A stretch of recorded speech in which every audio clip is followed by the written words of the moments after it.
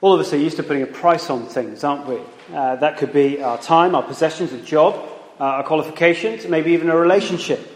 But what price would you put on a place in heaven?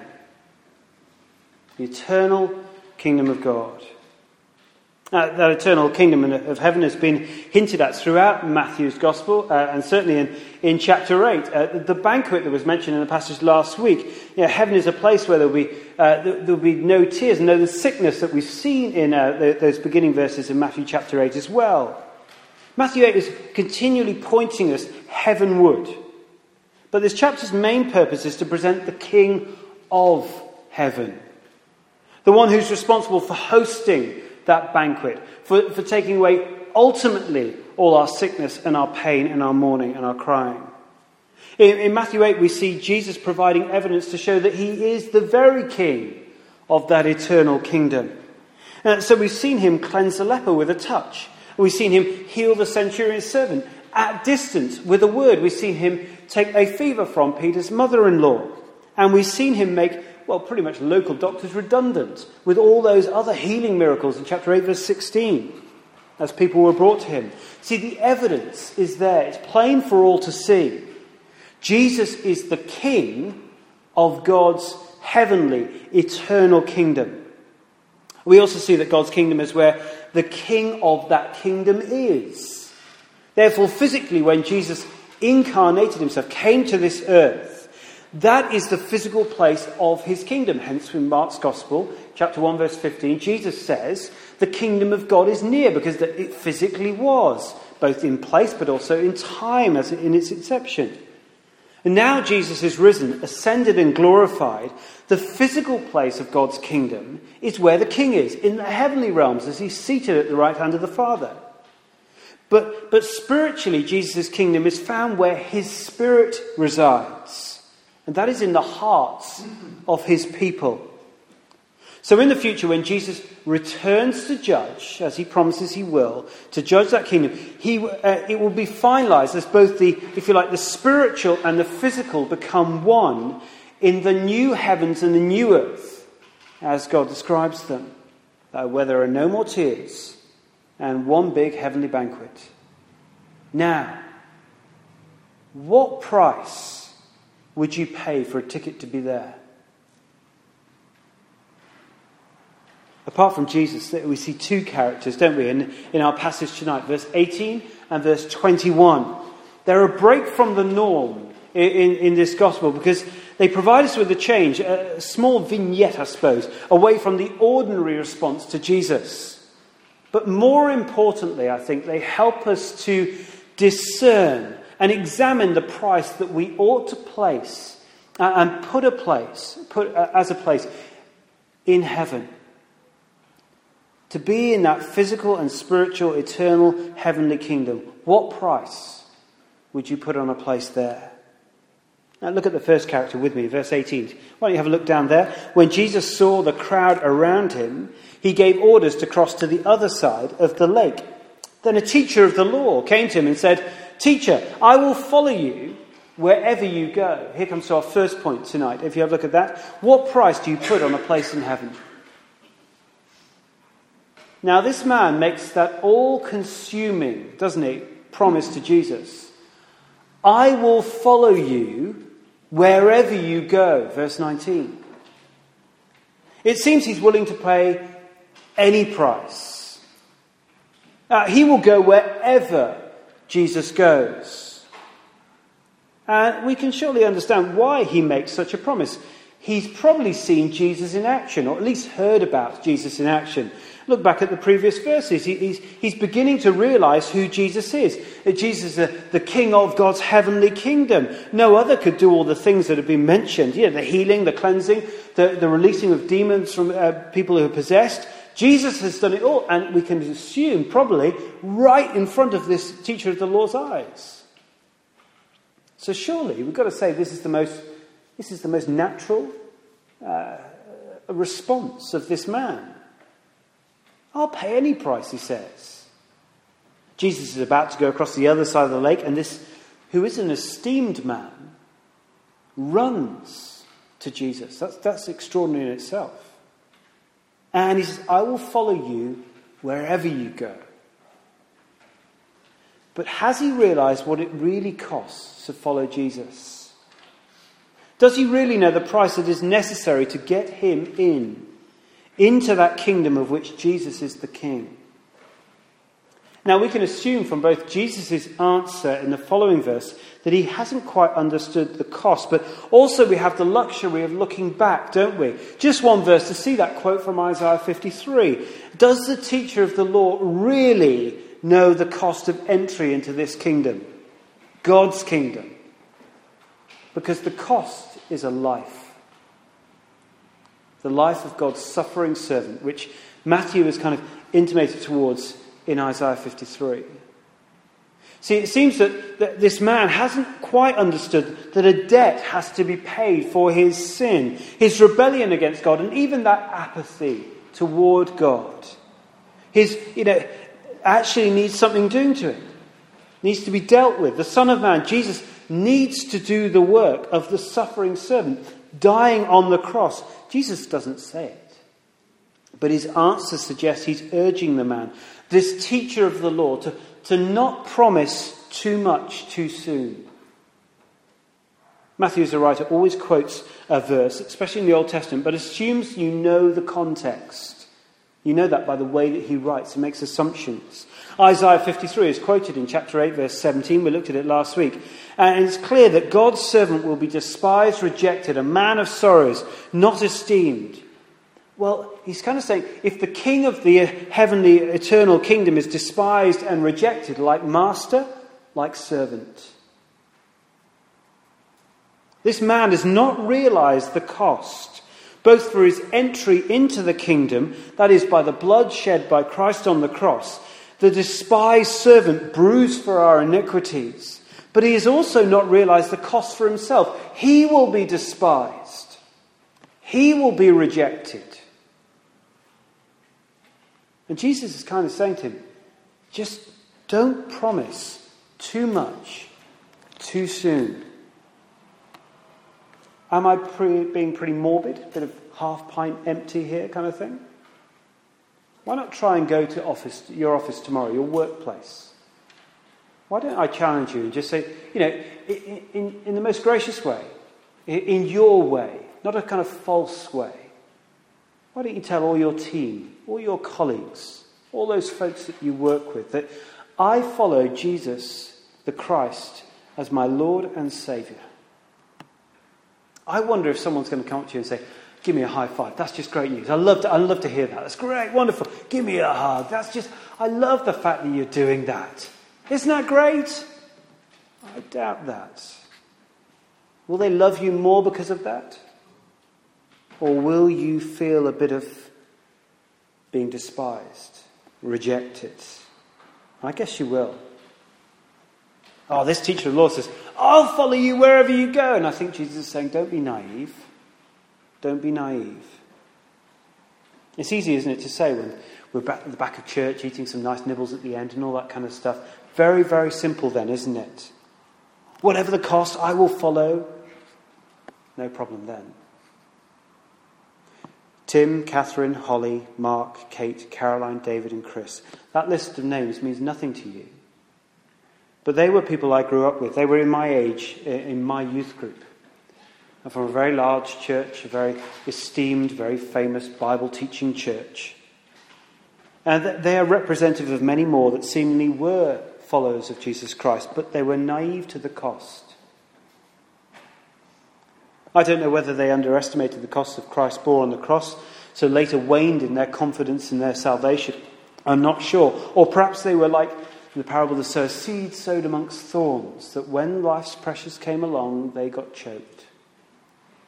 They couldn't bear the cost, being rejected by their friends, living that distinctive life.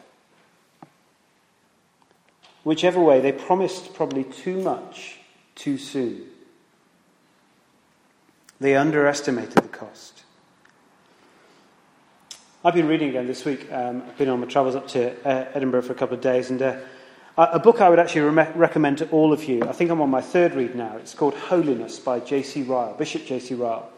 the turn of the 1900s. He was a bishop of Liverpool for a number of years, and a fabulous evangelical leader in this country. Chapter 5 is simply called The Cost. And Ryle asks, what does it cost to be a true Christian? He warns his readers simply that the cost is great and it should be estimated accurately. He takes a little parable from Luke 14 to begin with, and you carry your cross, and then he uses this illustration of builders estimating the cost of what they need to build. And he uses that to say, estimate the cost wisely, because it's difficult being a Christian. He notes 4 costs of being a Christian. I just want to share with you, I found them very helpful this week. Each are rooted in Scripture. We haven't got time to go into each, but I just want to give a little summary of each, because I think they're helpful of showing us the cost, the real cost of being a true, authentic Christian. He says, following Christ will cost you your self-righteousness. He says that a man must be willing to give up all trust in his own morality, respectability, praying, Bible reading, church going, and sacrament receiving. That's Lord's Supper, baptism. And to trust in nothing but Jesus Christ. See, when we follow Jesus, we recognize we can only be made right before God through Christ and Christ alone. It's nothing that you can do or I can do. That's the first cost of being a Christian. It's all about what Jesus has done. It's nothing about what you've done. Second cost, he says, it will cost you your sins. It's a strange one, isn't it? But he says this: a man must be willing to give up every habit and practice which is wrong in God's sight. He must set his face against it, quarrel with it, break off from it, fight with it, crucify it, and labour to keep it under whatever the world around him may say or think. And what he's saying is that when we follow Jesus, there is a cost. That is, we need to put to death even those sins that no one knows about and we actually secretly love. We don't want to put them to death, but he's saying the cost of being a true, authentic Christian is saying, no, put them to death. Thirdly, he says, following Christ will cost you your love of ease. It's a lovely little phrase, isn't it? He says, a man must daily stand on his guard like a soldier on enemy ground. He must take heed to his behaviour every hour of the day, in every company and in every place, in public as well as private, amongst strangers as well as at home. He must be careful over his time, his tongue, his temper, his thoughts, his imagination, his motives, his conduct in every relation of his life. You see, when we follow Jesus, there is a cost to bear, because life is not as easy as we might have known before. Because we are now serving our Lord and King. And we are trying to protect ourselves against the sin and the temptations of our own hearts and the world around us. It is not an easy life. That is a cost of being a Christian. And fourthly, he says, following Christ will cost you the favour of the world. And by this, he says, a man must be content to be thought ill of by man if he pleases God. He must count it no strange thing to be mocked, ridiculed, slandered, persecuted, and even hated. He wrote this 120 years ago, when 50 or 60% of the population were church-going and claimed to be Christians. But still then, it was expected that a true Christian would be ridiculed, slandered, persecuted, and even hated. You see, when we authentically follow the Lord Jesus Christ, there is a cost amongst our friends, amongst our work colleagues. So what price do you and I put on a place in heaven? I think what we learn from this first couple of verses is simply, don't be naive. The cost is very high. We see how high in the following verse, because we see how highly the cost is shown in what God views the cost. Second point then, what price God puts on our place in heaven. And it's simple, it's the death of his Son. Look at verse 20 if you can. The point is made there. You might not see it at first, but look at verse 20. Jesus replied, that is, to this teacher of the law, he said he would follow Jesus whatever and wherever. Foxes have holes and birds of the air have nests, but the Son of Man has no place to lay his head. Now you will know, many of you will know, that the Son of Man is a title taken from the Old Testament, namely in Daniel chapter 7. And Jesus adopts it for himself in all the gospel accounts. It's a title to describe God's Son, the King over God's heavenly, eternal kingdom. We're going to turn to that now, if you could. Turn to Daniel chapter 7. It's page 892 of your Bibles. Because when we get there, page 892, you will see the rights, the authority, the power of the Son of Man, of which Jesus is. Look at verse 13 of Daniel chapter 7 with me, if you can. In my vision at night I looked, and there before me was one like a Son of Man, coming with the clouds of heaven. He approached the Ancient of Days, the Father on the throne, and he was led into his presence. He was given authority, glory and sovereign power. All peoples, nations, and men of every language worshipped him. Here's the critical word. His dominion, his authority, his power is everlasting dominion that will not pass away, and his kingdom is one that will never be destroyed. Now flip back if you want to Matthew 8 if you want. But what you see here written in Daniel chapter 7 is hundreds of years before the fulfillment we see it in Christ. What we see here are the rights of the Son of Man, his power and authority. The Son of Man is the rightful ruler and heir of all that God has and all that God is. And this is what stands before this teacher in verse 19. This is who this teacher says he will follow wherever. One with sovereign power. One with this everlasting dominion and authority. Now that seems quite easy, doesn't it? To follow someone with everlasting power. Surely that means you're going to have an easy life. Well, look what Jesus says about his earthly ministry as the Son of Man. Verse 20. Foxes have holes, birds of the air have nests, but the Son of Man has no place to lay his head. That doesn't make sense, does it, really? The Son of Man, God's Son in his earthly ministry, he's got rights and power and authority over all things. That is what Daniel 7 shows us.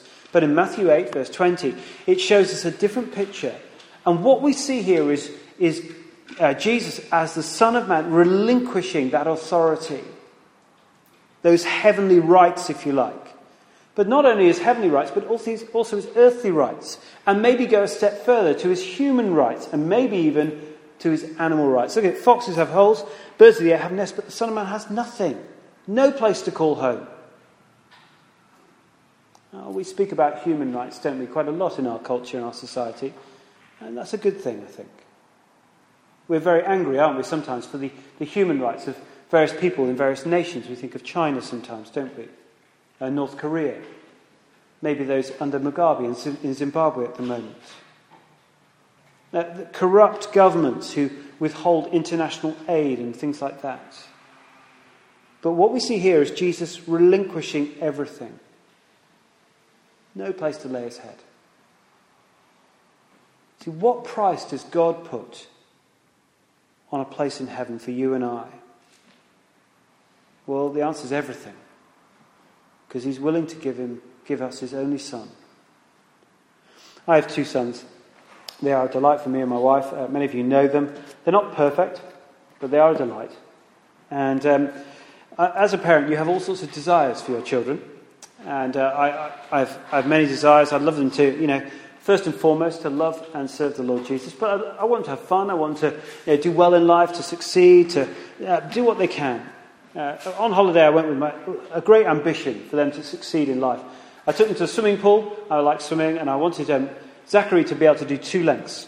Dennis 1 length, I wanted 2 lengths. That's all right. 2 weeks to do that, it's fine. I wanted Barnaby, he's not the most graceful of children, to be able to dive into the pool without displacing the majority of the water.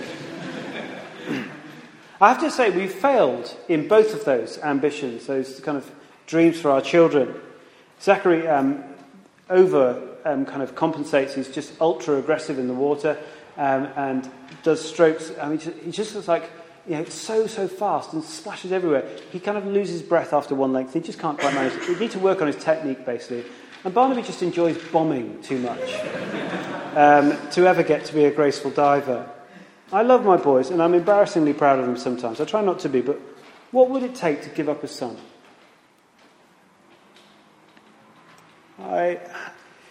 For them to have no human rights, no animal rights, to be nailed to a cross for no just reason. That question is unthinkable for me. Well, God the Father loves you and me so much that he's prepared to give his Son, Jesus. Send him to this earth. He has nowhere to lay his head. It is such a lowering of position that the great eternal Son of Man would lower himself, humiliate himself. All this authority to become, well, the suffering servant. That is surely why verse 17 of chapter 8 is so close to verse 20. What is the price to get us into heaven? The price is paid by the Son of Man becoming the suffering servant. Isaiah 53, which is quoted in verse 17, says the suffering servant, well, you know, took up our infirmities, pierced for our transgressions, wounds, by his wounds we are healed. There is so much language of swap, transfer, substitution in Isaiah 53. It goes throughout it the whole time. And there is transfer in all those statements, which is exactly what Jesus is doing for us. As the Son of Man, he's this all-powerful, eternal King. And as suffering as servant, he is one who transfers onto himself the punishment that our sin and our rebellion and our apathy towards God deserves. The Son of Man who has nowhere to lay his head. Why? Because he has become the suffering servant for you and for me.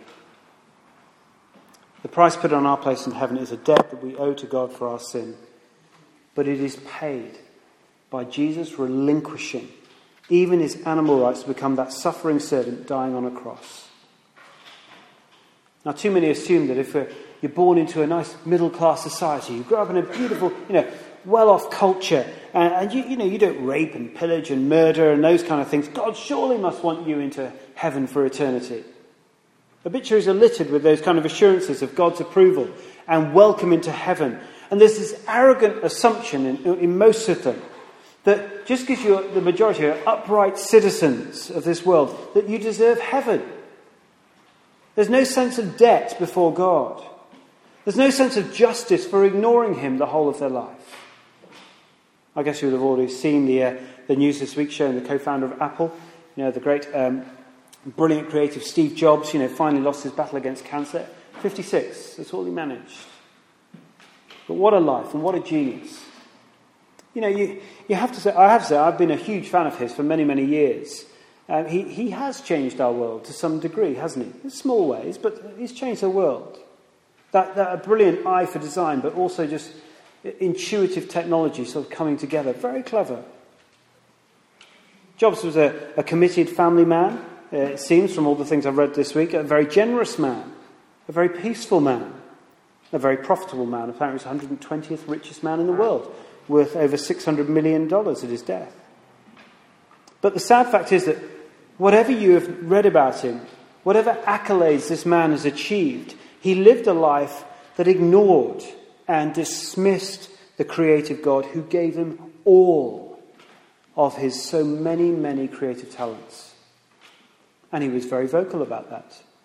Even at his the last Stanford speech which he made. He may have been a creative master, giving so many millions to charities, a caring father, a loving husband, but he was very obviously an unrepentant sinner. And that sin, that rebellion, that apathy towards God is abhorrent to God. And it deserves a judgment. See, none of us, whatever we have done, have a place in heaven, but we do only through the Lord Jesus Christ, the Son of Man who became the suffering servant. That is the only way that God accepts a sacrifice. That is, it's in our place for our sin. Jesus has done that on our behalf. So ask yourself, what are you worth to God? What are you worth to God? Well, you're worth his Son. And Matthew 8 shows us that God has come in Jesus to earth, relinquishing all his rights to take us to heaven. Finally, if you didn't know it already, point number 3, be warned, the price is high. Look at verse 21 and 22 with me for a second if you can. Another disciple said to him, "Lord, first let me go and bury my father." But Jesus told him, "Follow me and let the dead bury their own dead." Now, before you kind of go, sharp intake of breath, Jesus is using quite a well-known rabbinic kind of teaching method here to be deliberately outrageous. What he does is he says the extreme to make a point. And what he says is designed as a warning against putting off Jesus or having him as one of a number of priorities of your life. No, Jesus can't be telling this man, ignore your duty of care but towards your relatives, both whether they're alive or dead, because he's warned the Pharisees of not doing that. Earlier on, or later on in the Gospel, he will say that. And Jesus uses the extreme to, I suppose, fire a warning shot across our bows.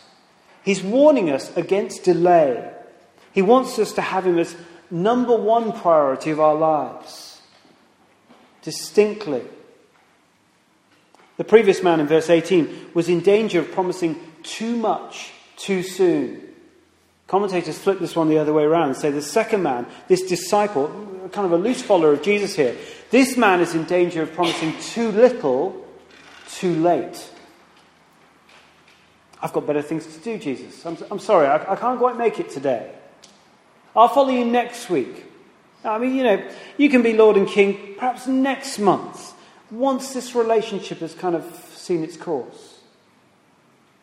Oh, this man realizes who Jesus is. He seems to know the cost of following him, but he wants to put it off.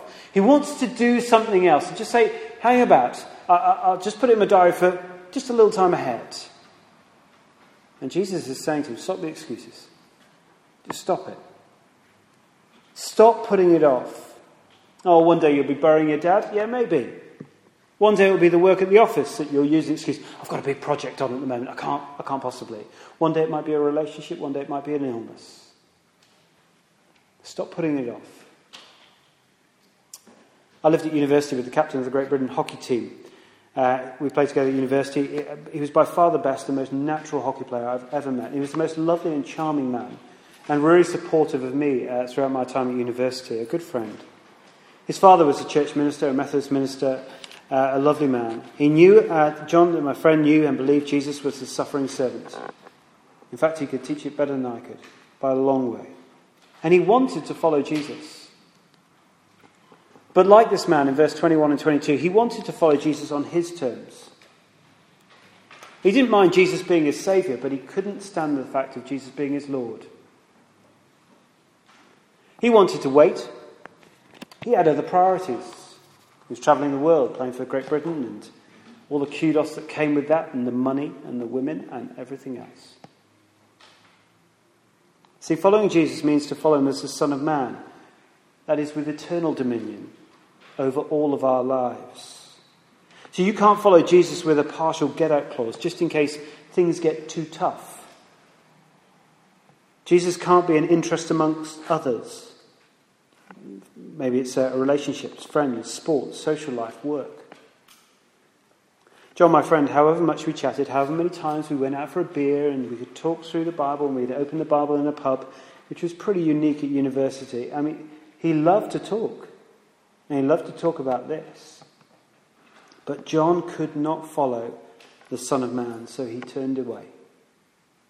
Too little, too late. The Lord Jesus seeks our all. And that's the price, and it's very high. What price do we put on our place in heaven? Well, the price God puts is the death of his Son, the Lord Jesus Christ. But his only Son is Lord, the Son of Man. Therefore, his followers, his children, those who will dine with him in that eternal heavenly banquet, are those that promise now to give up everything for their Lord and King. And I suppose what we learn from here is say, don't put it off. Let me finish with just one little story, I suppose it is. I got home the other day and Zach, my little boy, picked up a book which I've been reading, and he asked me about it, and so we started reading this together. It's a guy called Bill Borden. The story is a little biography called Borden of Yale. He liked the man. He thought he looked quite handsome. in the front. Let me tell you a little bit about him. I hope it will illustrate something of what we've been saying. Borden was a very, very wealthy man. He grew up in a family who was the largest producer of dairy products in America. At the age of 19, he was worth $1 million, equivalent to 60 million today. Due to inherit, once his father died, what many consider would be billions now. He went to the age of 25 in 1912 after graduating from Yale and Princeton. This rather wealthy, very good-looking, very strong man made the front page of every newspaper in the whole of America. Why? Firstly, because he gave away his entire fortune, every penny. Half of it to Bible teaching work in America and half of it to mission work around the world. Secondly, he made the front page of every newspaper because he planned to go to China to tell Muslims there the gospel of Jesus Christ.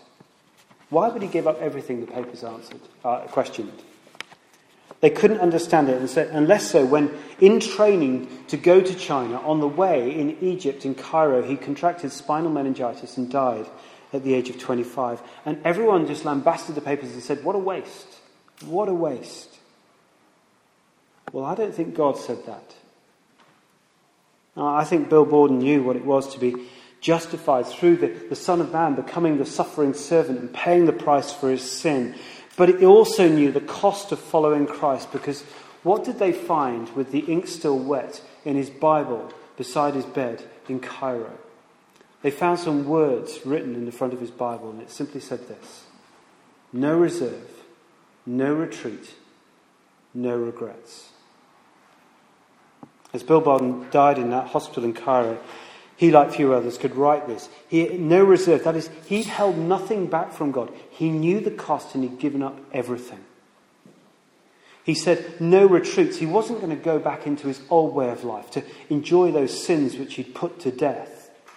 No retreat. And there was going to be no regrets in his life. He never looked back. He served only Christ and Christ alone. Oh, what price do you put on your place in heaven? God knew the cost, and he gave you his Son, the Lord Jesus Christ. But the price is very high for us. And can you say, like this imperfect but great man of God, can you write in front of your Bible, no reserve, no retreat, no regrets? Let's pray.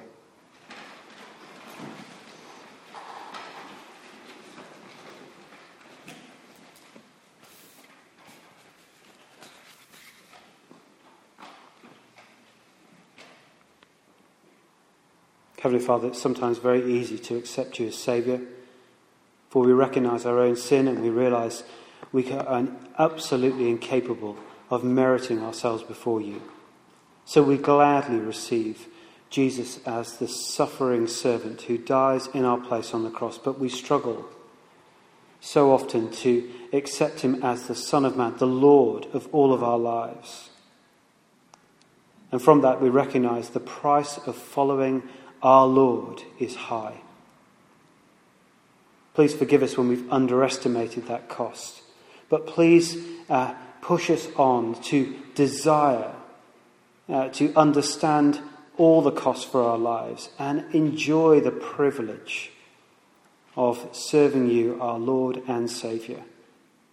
And may we be like that great man of God, Bill Borden, and be able to say, no reserve, no retreat, no regrets.